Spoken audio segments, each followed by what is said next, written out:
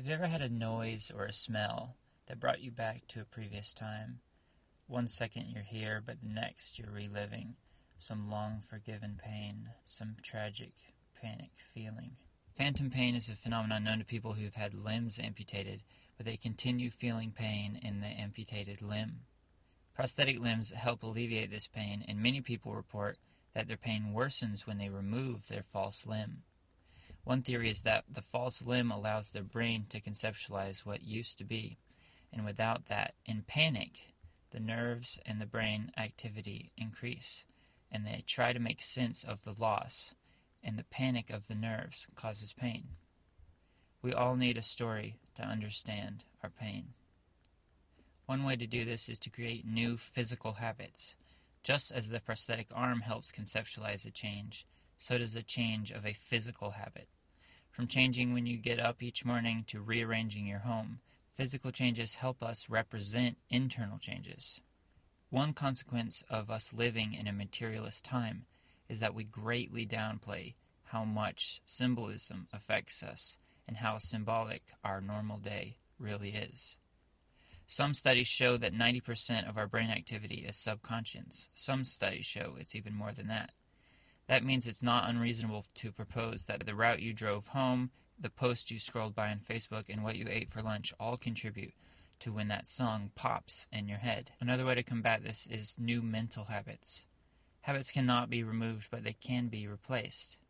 As displayed in the book How We Change, what we've done becomes what we do, and what we do slowly becomes who we are. Therefore, a small change is extremely difficult because we aren't just changing the habit. We're changing everything we think about ourselves.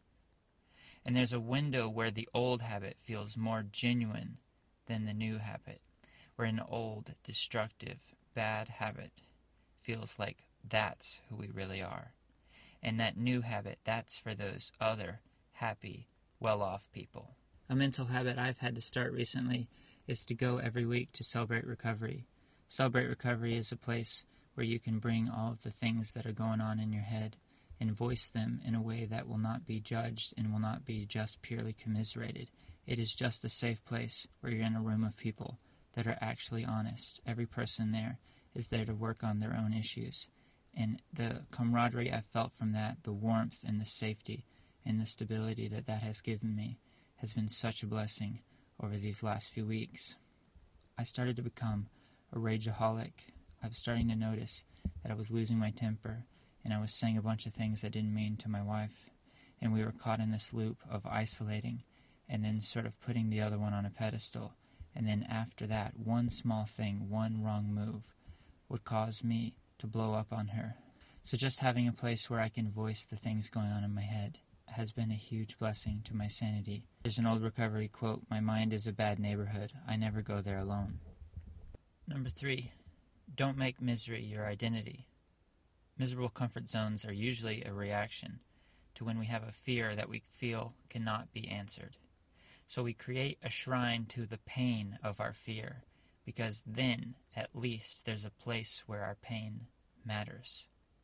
But eventually, that shrine becomes a prison.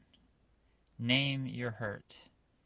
Conceptually separate yourself from it, and kill it.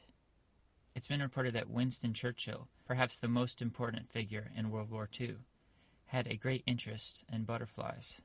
Although that seems pointless, perhaps his ability to admire small things, to have interest in small things, was essential to everything that he was able to withstand. Cynicism drains us of an ability to feel anything other than negative assumptions about ourselves, the future, everyone else, and mockery of those that seem to be happy. Finding new things to be enthusiastic about and developing an ability to actually experience it is key to leaving the vomit of our past. As Dennis Prager once said, if you're bored, you're probably just boring. The final thing I want to talk about is new forgiveness.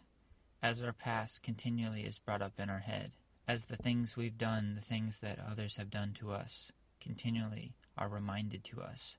Scripture says we are transformed by the renewing of our mind. Scripture itself was fully aware that we would have to do this over and over again.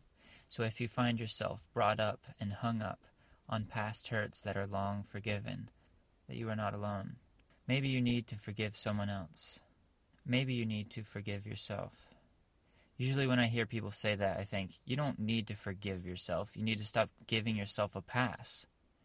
But this kind of thinking gives into a different kind of wrong. Recently, I felt almost addicted to feeling guilty. At every turn, the devil just tries to make me feel guilty so that I'll have no energy, no optimism, and no hope.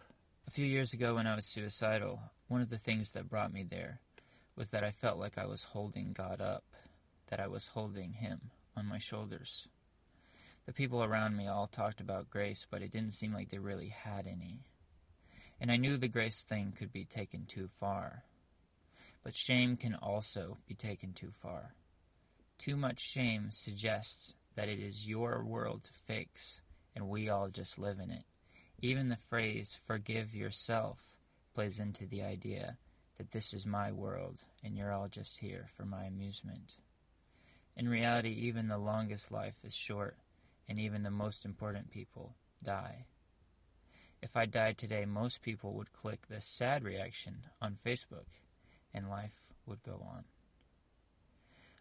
I am not the central character of this story. The biggest epiphany I had when I was suicidal was the idea that I was a bit player in all of this, and that allowed me to enjoy the goodness of life and God for the first time. I grew up in church, and at the time I believe my dad was a pastor, but I never knew the kindness of God.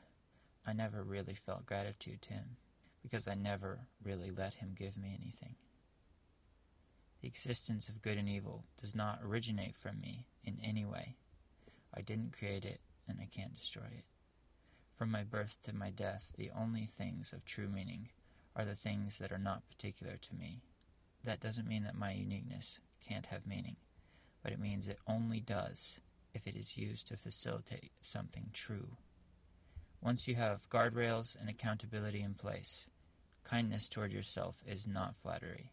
It is an acknowledgement of your smallness, a writing of your perspective. You aren't the central character, and the one who is still loves you. If He says you're forgiven, you're forgiven. For God sent His Son into the world not to condemn it, but that the world through Him might be saved. Maybe you're angry at God. Maybe you believed God is supposed to make things right in this world, and as a result, He must have forgotten you. Maybe you're going through an extremely painful time, and it seems like if He were real, that wouldn't have happened. Now, I don't want to speak for Him, and if any of what I'm about to say is not useful to you, then by all means, throw it out. But I believe God works like a compass, not like a movie director. I don't believe He sets up every scene of our lives and shoots them over and over again until we get the actions right. I believe He works like a compass, and that by listening to our conscience, He reveals true north to us, that as we walk through this chaotic, painful, tragic world filled with rape and murder and death, that in every situation, regardless of how big or small, how painful or how comfortable, He will guide us to what true north is. Rather than thinking God is that who makes everything good in the world, I believe God is where good comes from. Everywhere there is good, there's a drop of His nature, in every person, in every good thing. In all of life, we do only two things: search for God or distract ourselves from the fear that we can't find Him. In some ways, my life truly began when I became suicidal, because there were things about me, self-destructive things, that broke for the first time. Before that, I was just trying to run and run and run and outrun everyone else. But for the first time, I let my image break. I let everything I thought I was, better and worse, just fall away. Because I was too close to death. I was too close to dying. I did not have time for illusions anymore. And for the first time, I actually let God love me. As Emily Barrett Browning once said, "Earth is crammed with heaven, and every common bush burns with God, but only he who sees takes off his shoes." One day I won't be here anymore. One day none of us will. But there is a good that will live on beyond us, and our life can be useful to give it to others. I love you guys.